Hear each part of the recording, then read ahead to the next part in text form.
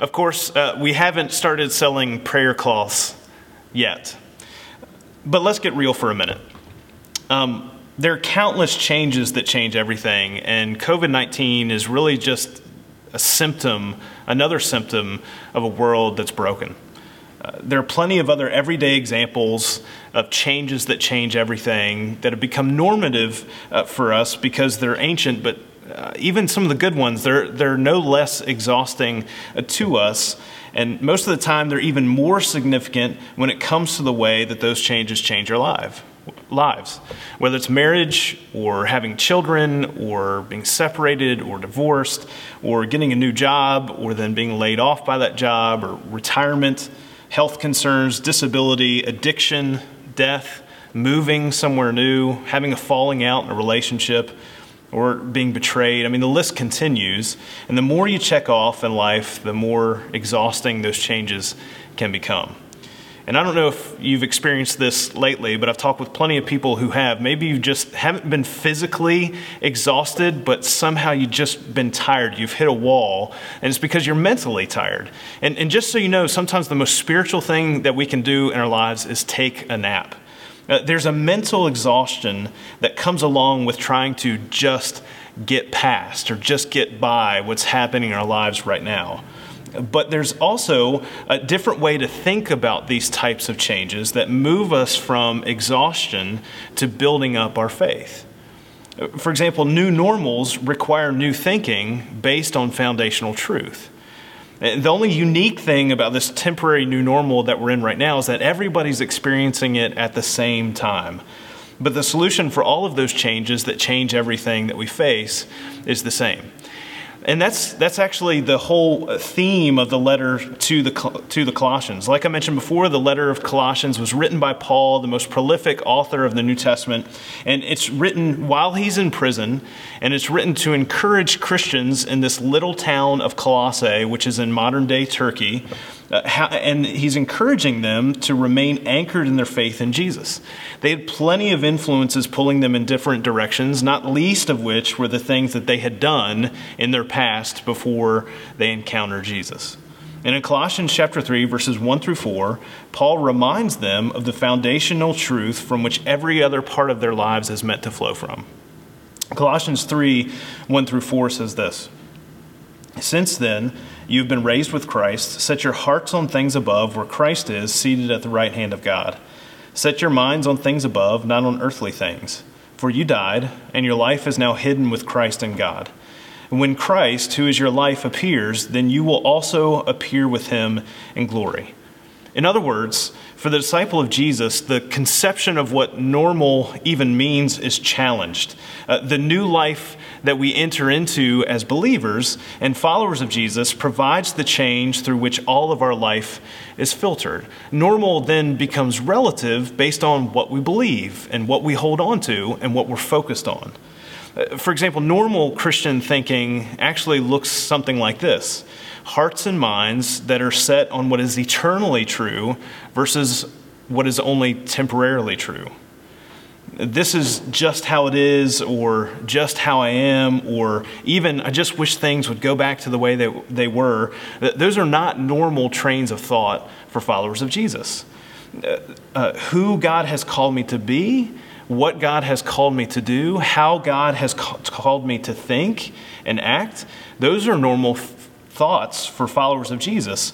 And they're more often than not counter to the normal thoughts and reactions of our past and the culture around us.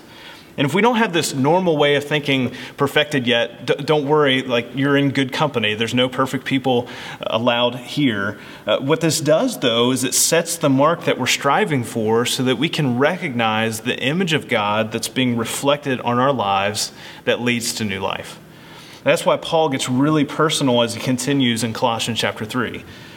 "Put to death, therefore, whatever belongs to your earthly nature: sexual immorality, impurity, lust, evil desires, and greed, which is idolatry. Because of these, the wrath of God is coming. You used to walk in these ways in the life you once lived, but now you must also rid yourselves of all such things as these: anger, rage, malice, slander, and filthy language from your lips. Do not lie to each other, since you have taken off your old self with its practices, and have put on the new self, which is being renewed in knowledge in the image of its Creator. Here there is no Gentile or Jew, circumcised or uncircumcised, barbarian, Scythian, slave or free, but Christ is all and is in all. That which was formerly thought to have separated us no longer has any power for us as Christians.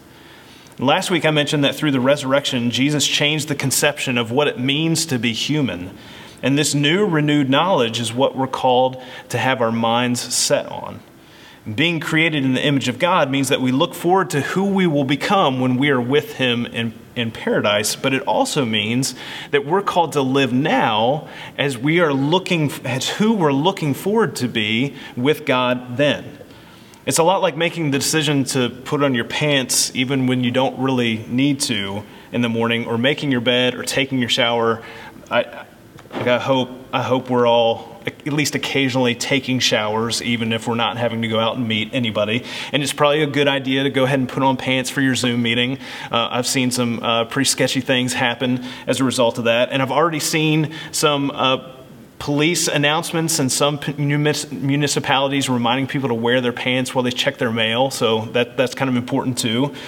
Some of the natural habits that we fall into now might not be all that great when we have to break them then. While crisis often reveals character, there's also an opportunity to improve our character during these types of changes as well.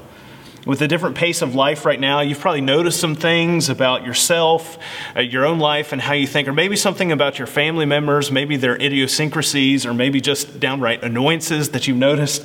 And with the added tiredness of dealing with this change, maybe you've even noticed yourself wanting to return to some old bad habits or temptations or addictions just to get a sense of normalcy.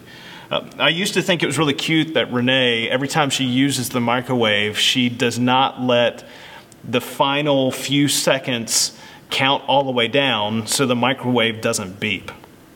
And I thought, okay, that's just this neat thing that she does, and how cute is that? But I don't think it's so cute anymore, because now I have to deal with it a lot more often.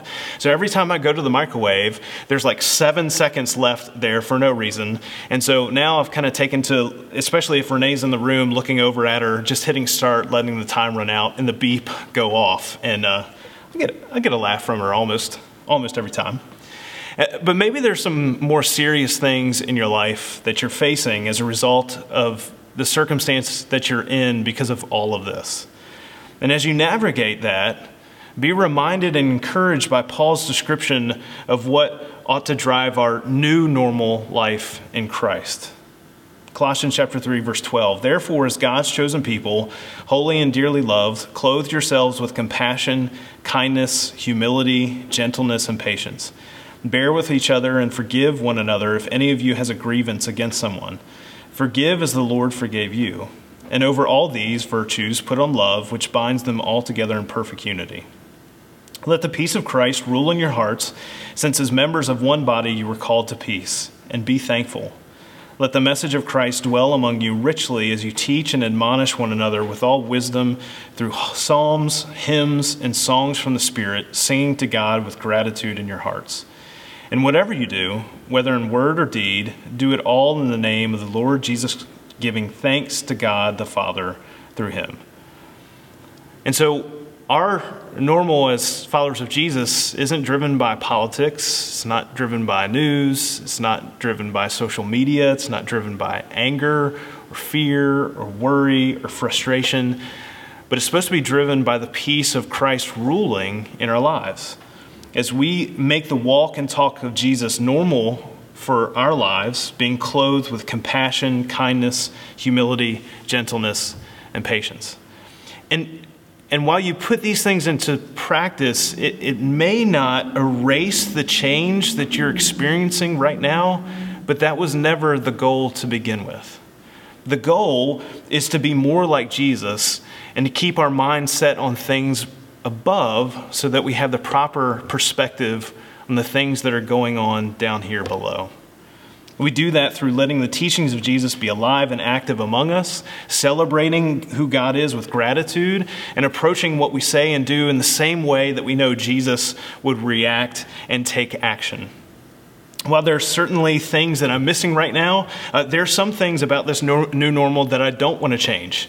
My schedule, although it's been full, has been a lot less cluttered, and that's been a healthy thing for me.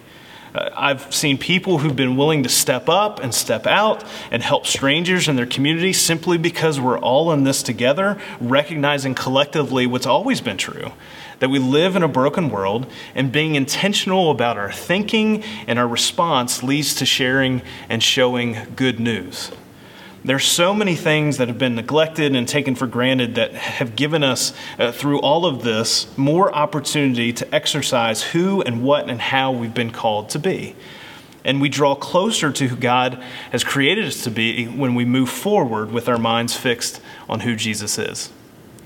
As Paul describes the difference between the old life the Colossians had left behind and been saved from, and the new life that they now enjoy because of Jesus, there's the story in the Old Testament that I can't help but think of, especially because it has its own version of social distancing involved.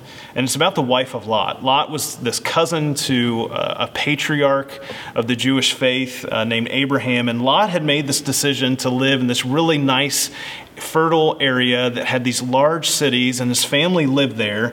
But over time, it became apparent that things had become so depraved among the people that were gathered there in that area that they had lost sight of what it meant to be human. And you can read more about that in Genesis chapter 19, but make sure you supplement that with Ezekiel chapter 16 as well. But Lot, along the way, is warned to leave, and he flees the city with his wife and daughters. And in Genesis chapter 19, verse 23, we find this strange scene. By the time Lot reached Zoar, a different city, the sun had risen over the land. Then the Lord rained down burning sulfur on Sodom and Gomorrah from the Lord out of the heavens. Thus he overthrew those cities and the entire plain, destroying all those living in the cities and also the vegetation in the land. But Lot's wife looked back, and she became a pillar of salt. So these two cities, Sodom and Gomorrah, the surrounding area, they're being destroyed for their sin. And I know that that's some intense imagery, but recognize that that's a picture of why Jesus came. Because of our sin, our brokenness, it destroys our lives. It harms us.